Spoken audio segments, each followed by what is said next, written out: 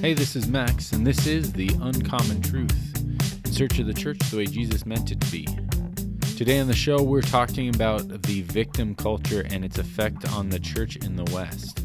If you ever pay attention to the news or social media, you know that the idea of being a victim and celebrating victimhood has become a pretty big deal. Whether it's because of race, ethnicity, sexual orientation, religious belief, everybody is sort of racing to see who has the biggest victim cachet at the end of the day. And it really seems to be infiltrating the church as well. So we're going to talk to Steve here in a little bit about what he thinks we need to do.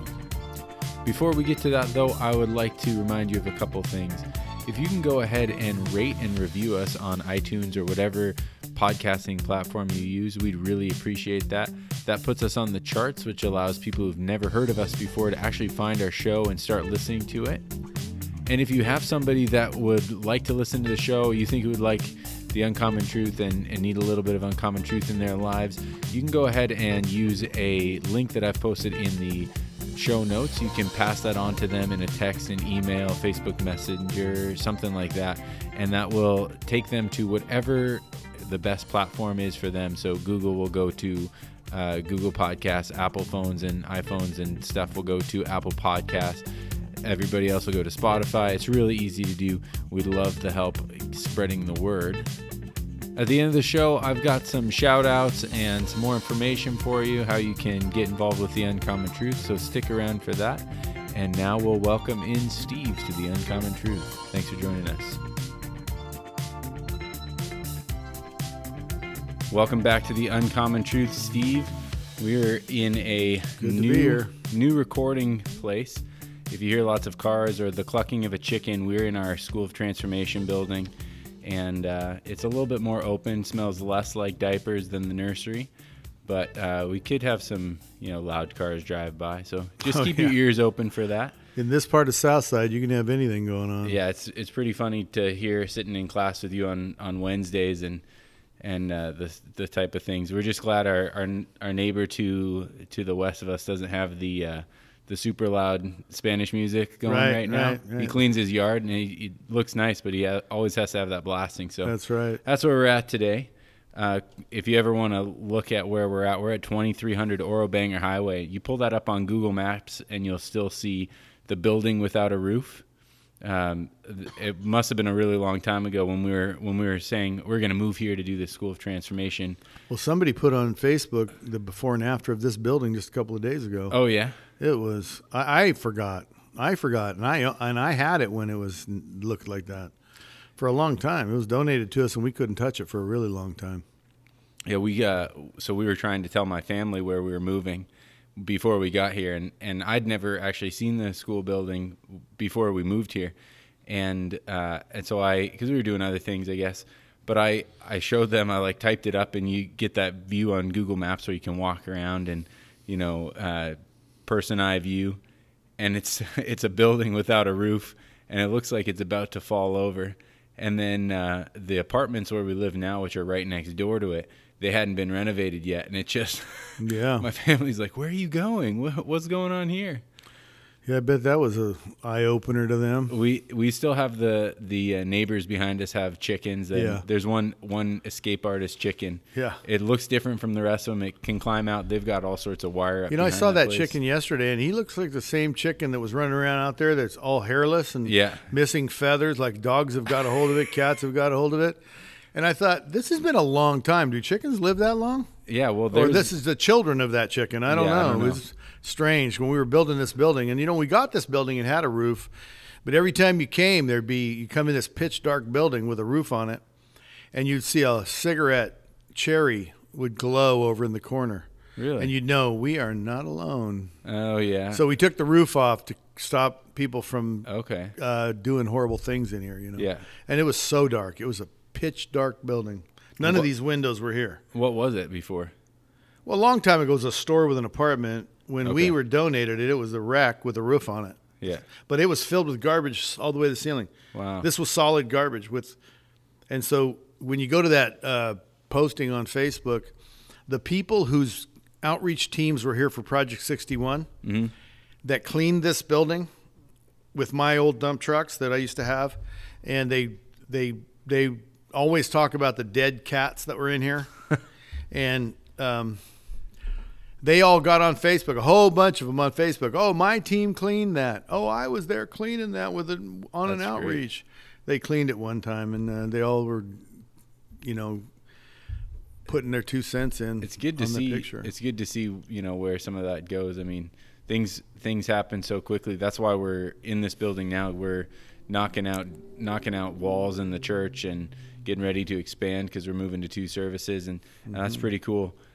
So we're glad to be able to accommodate them, for them to make the church accommodate more people. That's right. Today we're going to be talking about something that's sort of pervasive in the church, or in the world, actually, all of Western culture, and it's kind of going around the world, and it's coming into the church too. I see it. It's like the victim spirit, or the victimhood mentality. Right. Like the culture is saying, like, well, it used to be about what you could do, what you could achieve, right? And to me, and I'm only 32, but it seems to me even in my lifetime, it's now shifted to who can you blame?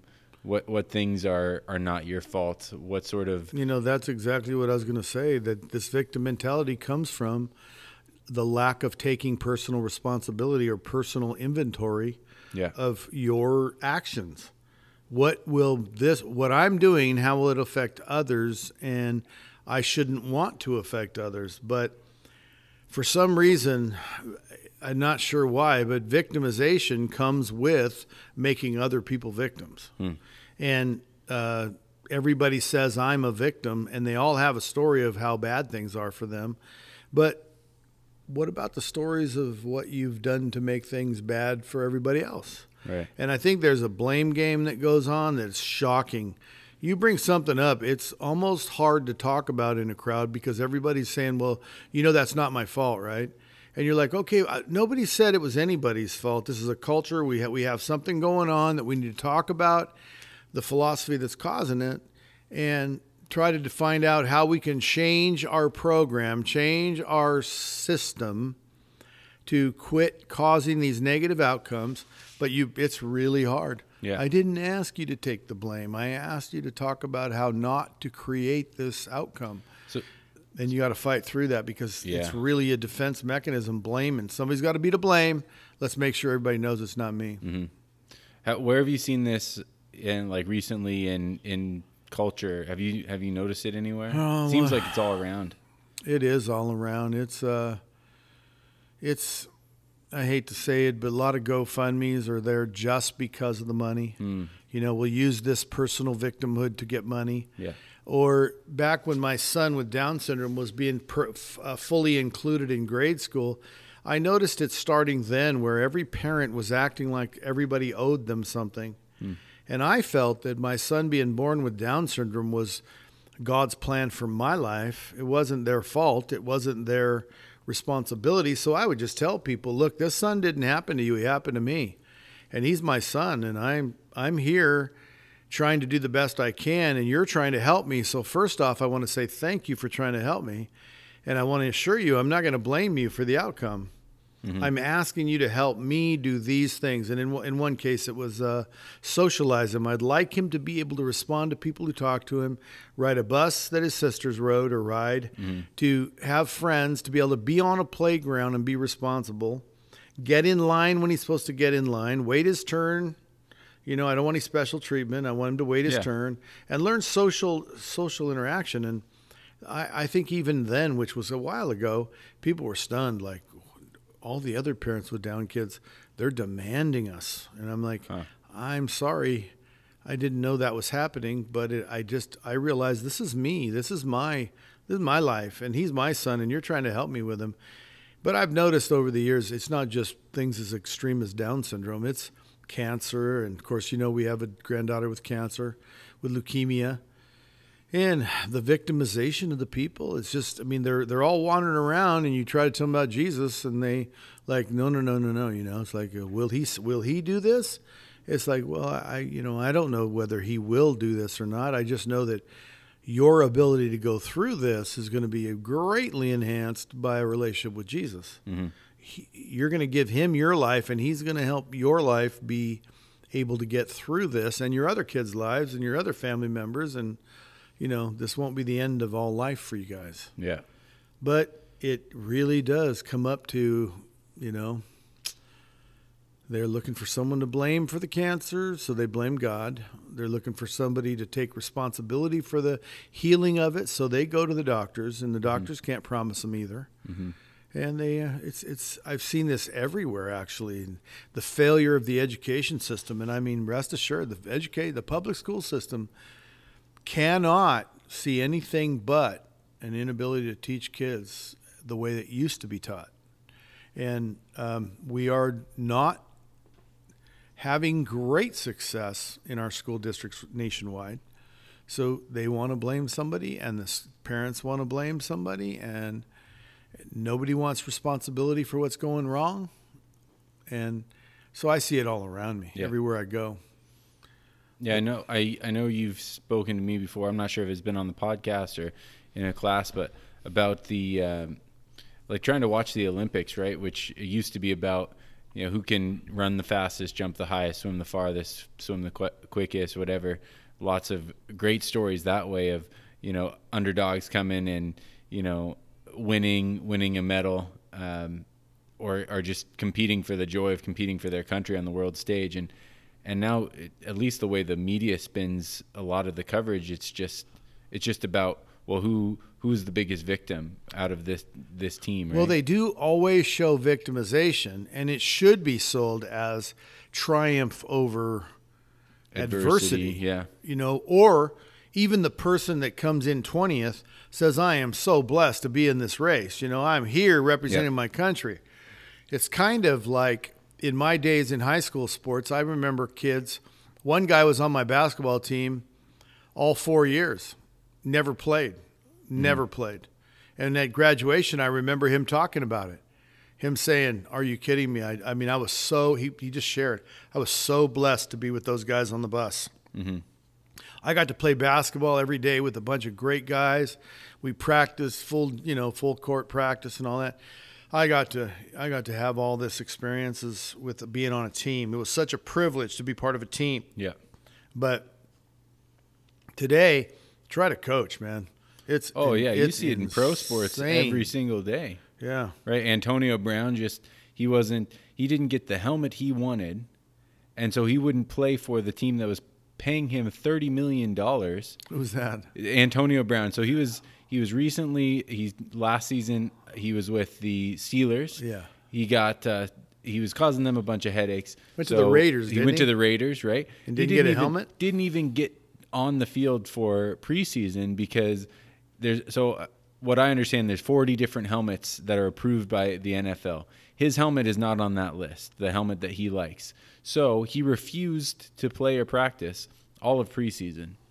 It caused so many headaches. He played it off that he's the victim here. He's signed for $30 million. Yeah. Then he makes a big old stink about all of this and forces the Raiders, are you going to pay $30 million to a guy that's not even playing on your team? So they released him, and he makes another $15 million from the Patriots. He just got signed to probably the best team in the NFL. Right. And does he wear the helmet he wants? No, but he just used it wasn't about that though. It came out that he hired a whole social media team to follow him around back scenes, watch how he was, and he just played everybody like a fiddle because, I'm the victim here. Right. And somebody let him do it. Yeah. And it was unpopular not to let him do it. And so our whole culture thinks that's, it's going in that direction anyway.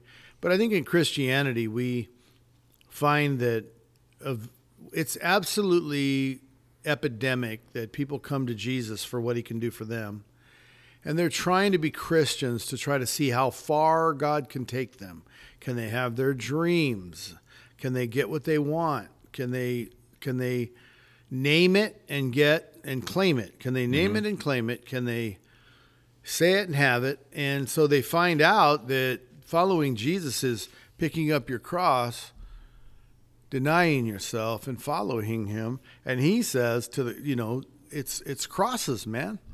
And so people say, whoa, wait a minute. I didn't know this was going to cost this much. He even said no one starts the building, no builder starts a building without first counting the cost. Count the cost and come to me, all who are burdened. What's funny is he's talking about a yoke, which is an instrument of work. Right. So you yoke yourself to Jesus, and it's going to be hard, like an ox plowing up the breaking field, up right? the field. Yeah. Yeah. So anyway, I remember. So when we started, you were talking about rights and responsibilities, right? And something that I've been seeing more and more is the focus on what my rights are, and everybody telling me what my rights are, right.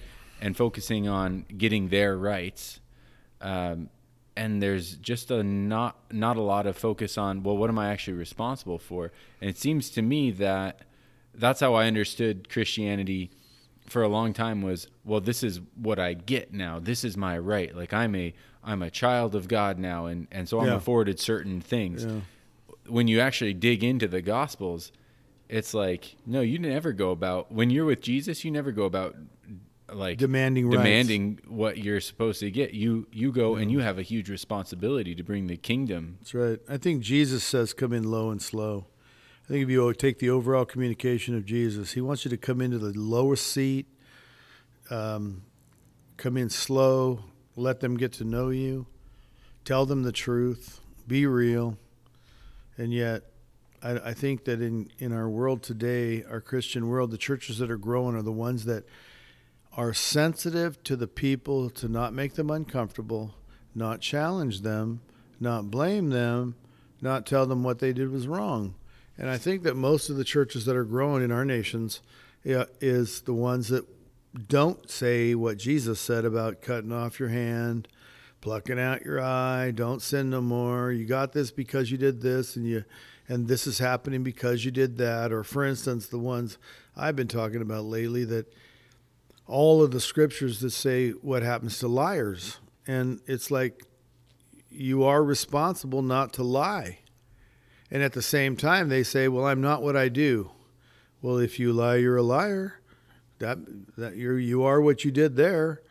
And it's, kind of nobody wants to hear that stuff. Well, not nobody, but very few people want to hear that stuff. It's not common. It's just not common to hear that stuff. And the church is saying it. I would think the church is growing that are saying the hard stuff. It's pretty rare. You'd have to have an incredible move of the Holy Spirit. And the Holy Spirit churches I've been in, where the Holy Spirit's moving, we would even call it revival churches. Mm-hmm. All they want to talk about is miracles. And so they create a culture of people who are looking to feed themselves for the purpose of being full. If you're feeding people for the purpose of them feeding others, I'd kind of be for that. And I would celebrate that. But I think that today in our culture, the churches growing the most are emerging churches, the ones that do not make anyone uncomfortable. Yeah. Jesus makes me uncomfortable. And I love Jesus.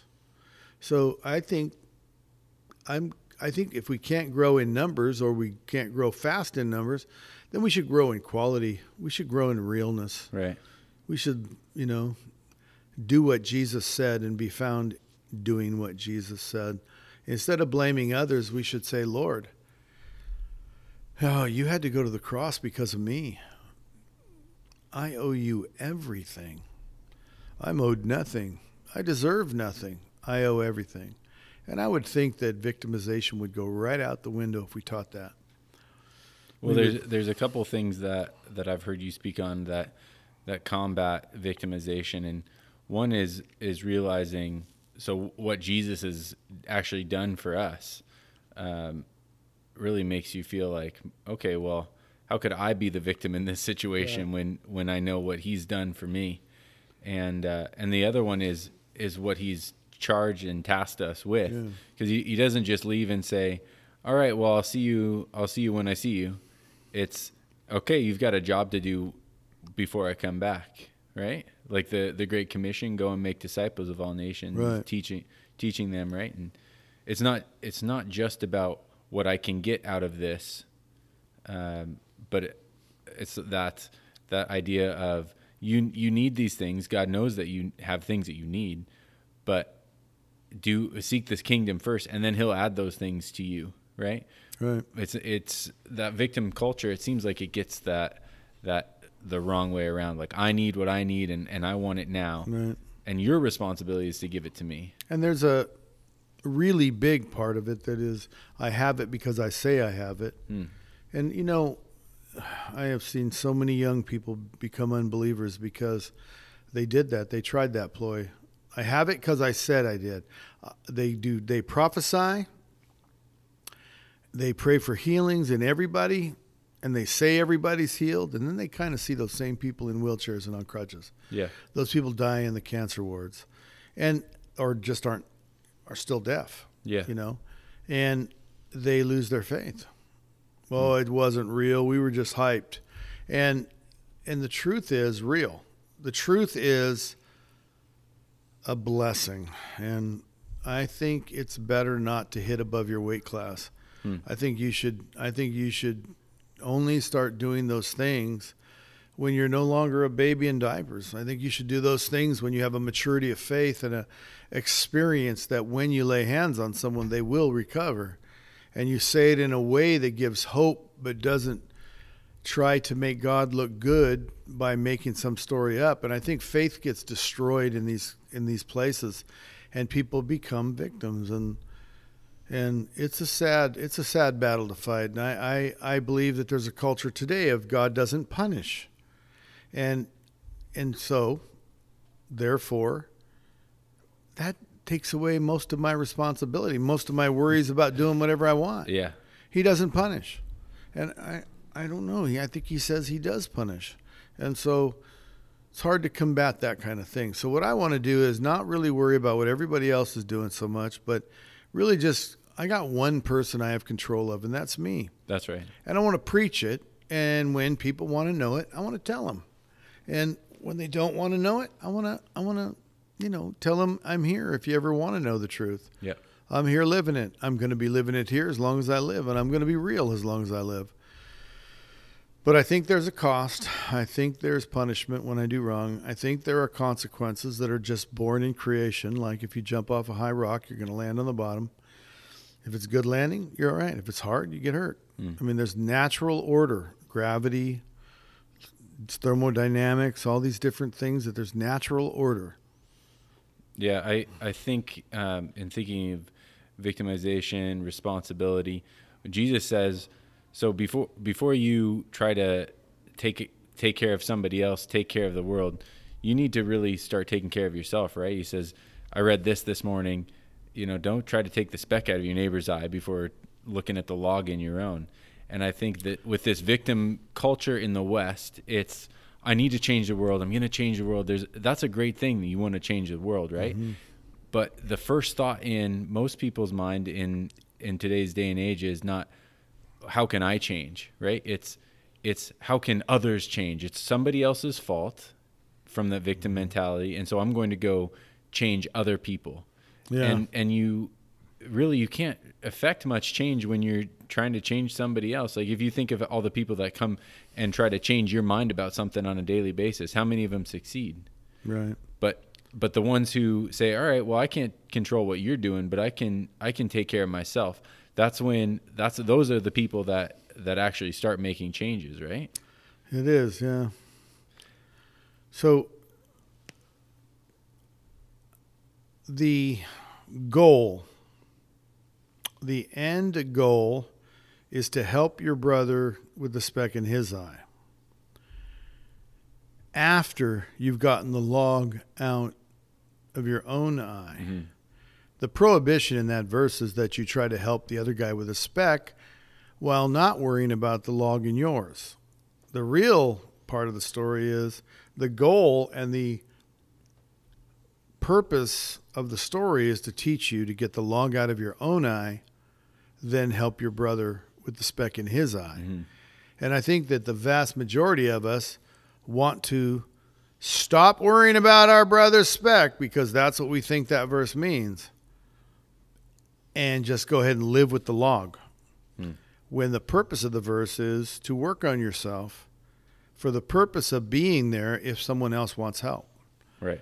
But it's impossible to help them when you haven't helped yourself, when you haven't let yourself be unlogged, I guess, or, made to see. Unless you're made to see, how do you help him see? Right. But the goal is become someone who sees.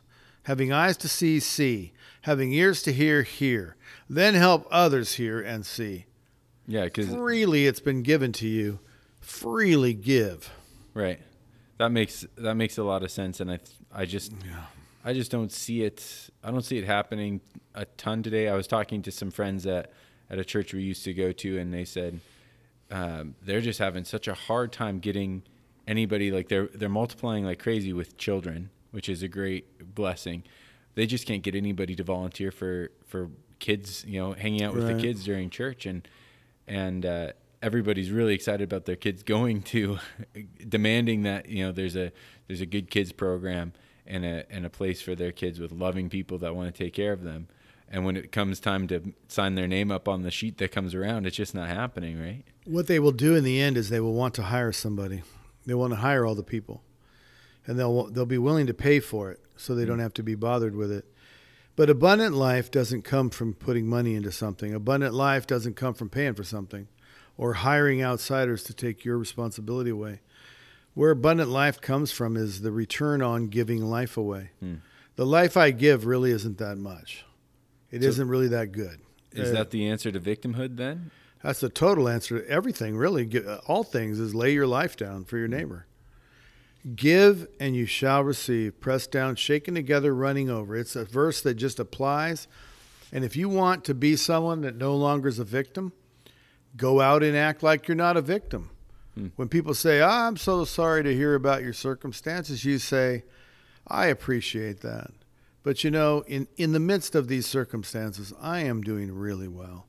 Yeah. In the midst of these circumstances, I am aware of the love poured out for me.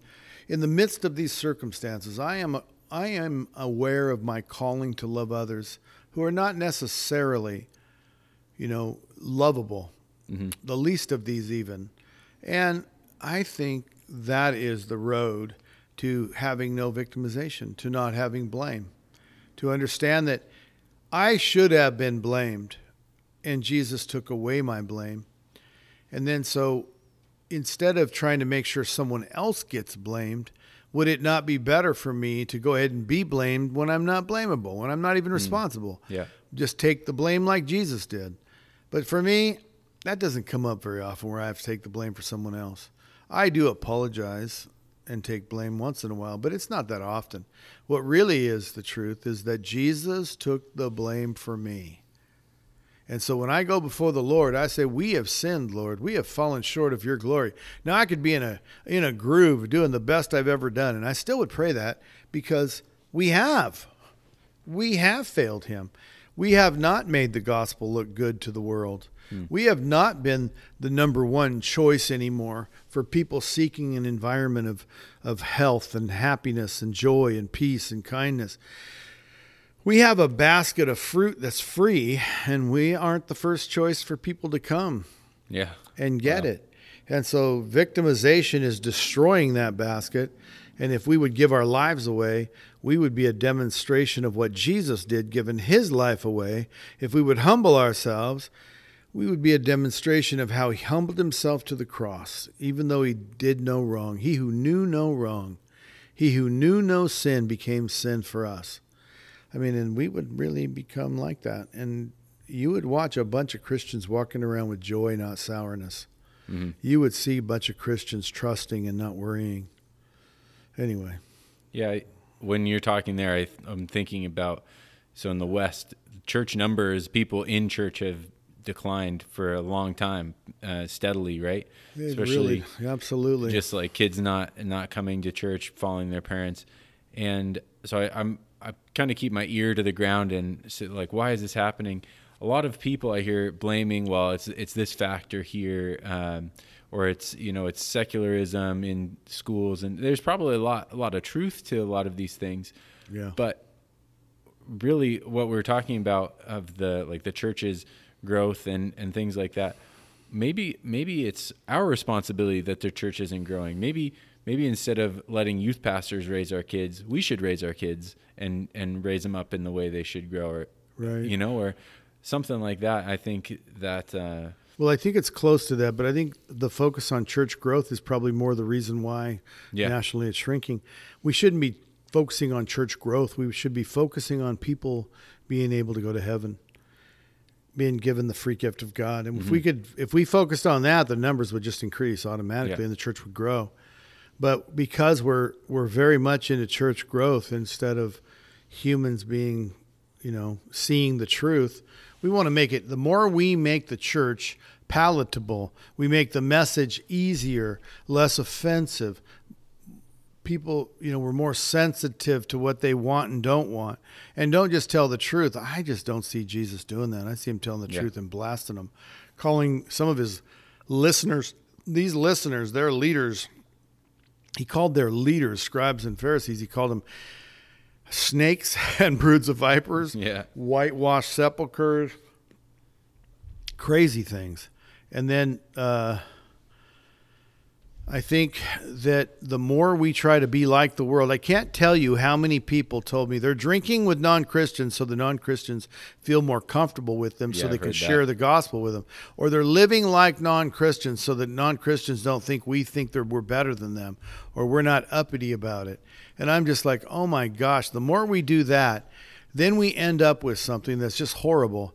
See, if we had a lower divorce rate, if we had less men on pornography than the world did, if we had less selfish people or less people who worry about the future, if we had a whole churches full of people that didn't worry about who's going to take care of them, who's going to catch them when they fall, we would have something the world would want, and we could tell them it's Jesus. How can you be the way you are, they would say. And we would say it's because of our relationship with Jesus.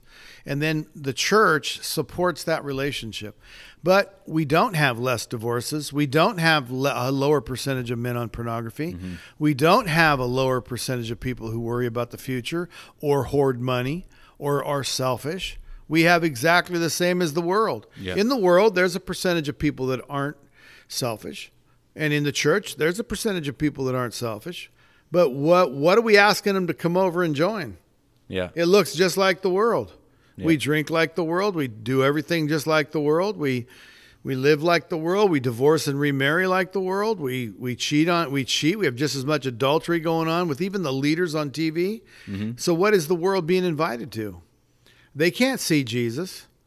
The only way they can see Jesus is if they see you and me.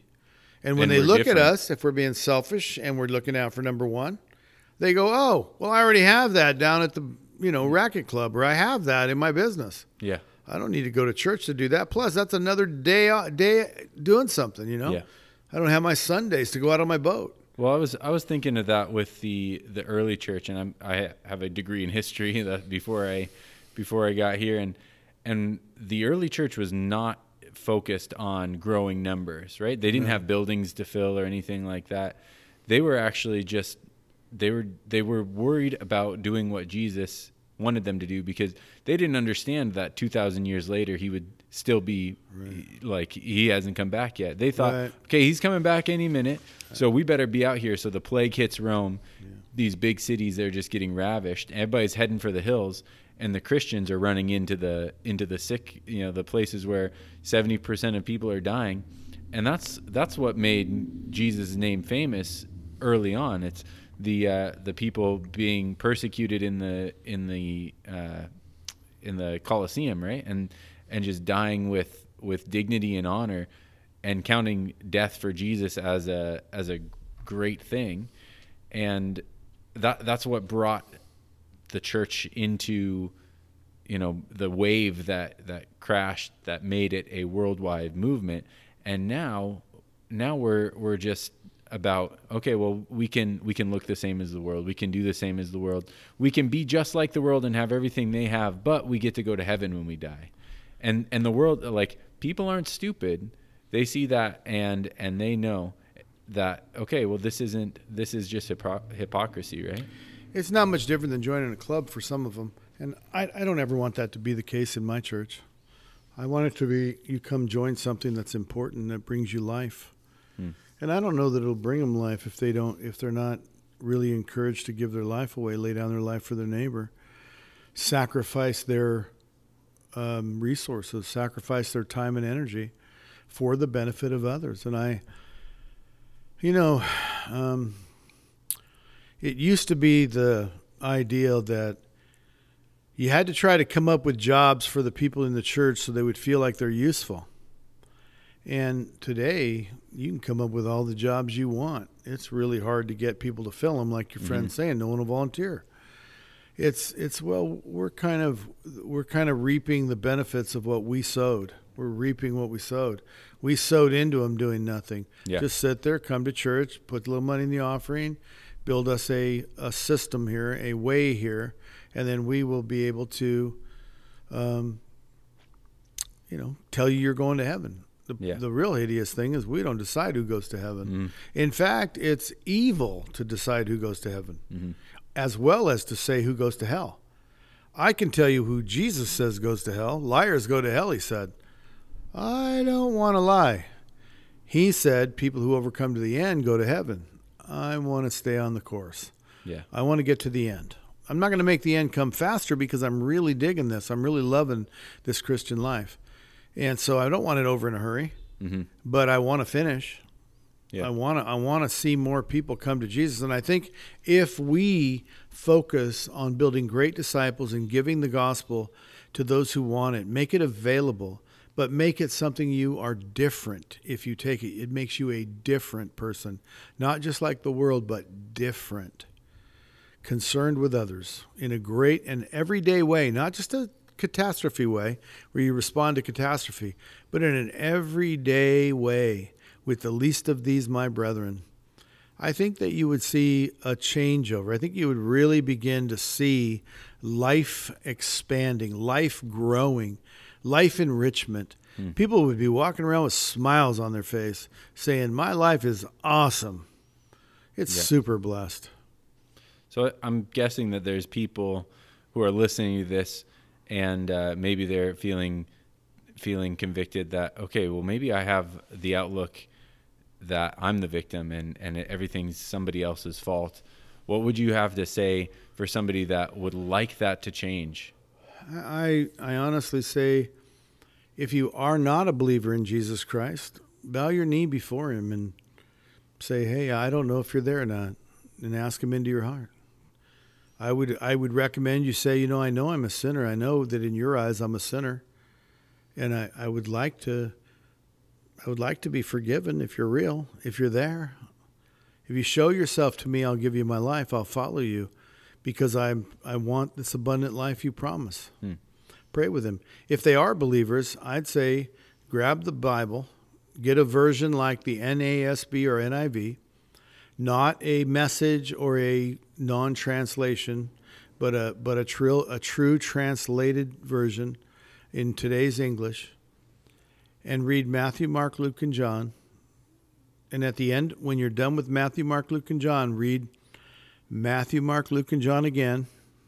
And after you've done it twice, read Matthew, Mark, Luke, and John. And just for good measure, do it a fourth time. And when you've read the Gospels through 4 times, and you've paid attention to what Jesus, the Christ of God, is saying, God in the flesh is saying to you, begin to respond to him in what he said. Try to not, on the 4th time, try to not have a single verse that you say, well, we don't do that. I don't know anyone that does that. Oh, I guess I don't have to do that. No, each time you come to those verses, say, well, I don't want to cut my hand off, but there was an option here. Either cut your hand off or don't be caused to sin. Really put your mind and your heart, your intention towards not sinning.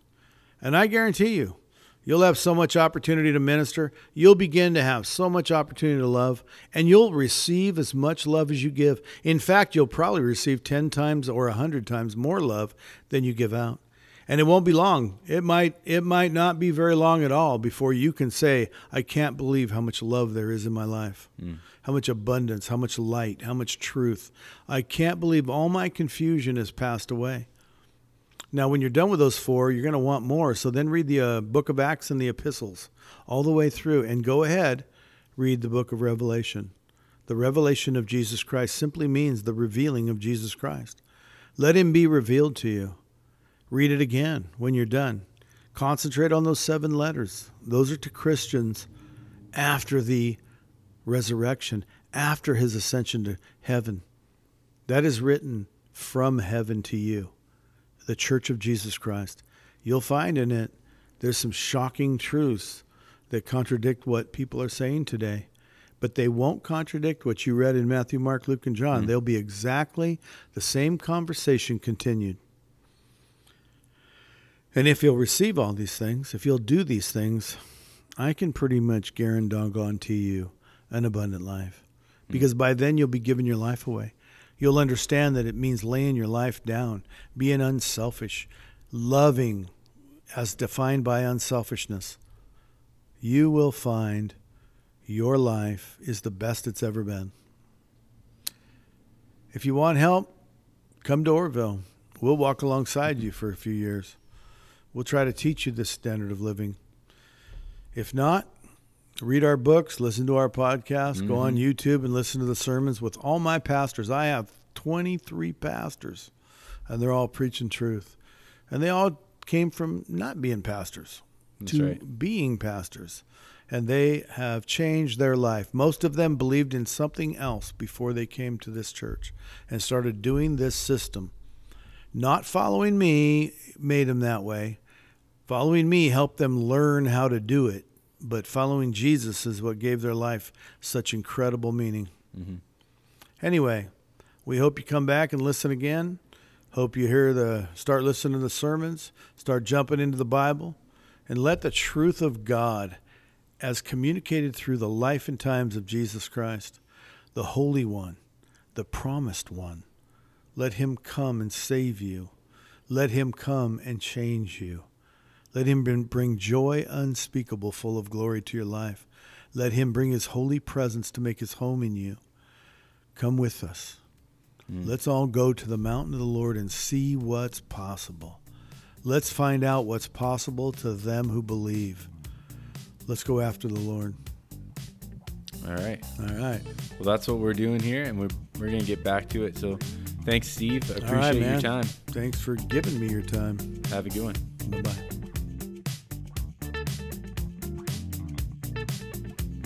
Well, that's almost it for the Uncommon Truth. But before we go, I've got some shout outs and some more information coming your way. First of all, I want to shout out my friend Aaron C. He heard his name on last week's podcast, and he actually mentioned it to me, so I could tell he was listening. So hopefully you hear this, Aaron. Thanks for being a member of the Uncommon Truth.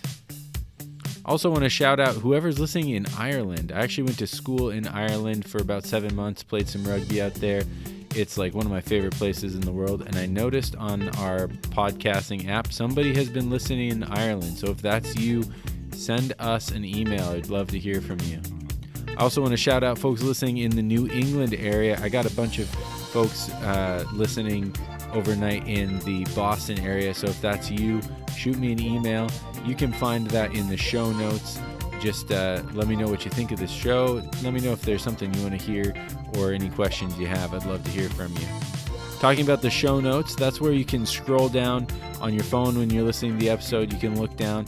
I have a little description there about what the show is about. And I also have a bunch of links that will help you get connected. You can find the Facebook and Instagram and social media pages for the Father's House Church and all our different ministries. So you can see sort of the day-to-day operations and what we get to do for Jesus there. You've also got my email there, and I'd love to hear from you if you're listening to the show. Please let me know what you think. We've got a link posted also for YouTube. That's where we post all of our sermons and things like that. So if you want more Uncommon Truth and one podcast a week isn't enough for you, you've listened to our back catalog of episodes, go ahead and check out some of those. It's really good stuff. If you're more of a reader, you can get Steve's books. There's a link on to our Amazon page where Steve's got some of his books on for sale. And another reminder, sometimes host and friend of the podcast, Jordy Mumby's got his GoFundMe information up there. He's not playing the victim narrative. Cancer doesn't define him, but he does need some help, him and his family. So go ahead and check out Jordy's journey on Facebook and his GoFundMe. And hopefully we'll get Jordy back on, or Steph, in the near future, and they can give us an update and share some wisdom with us. And that's going to do it for us this week. Thank you so much for listening. This has been The Uncommon Truth.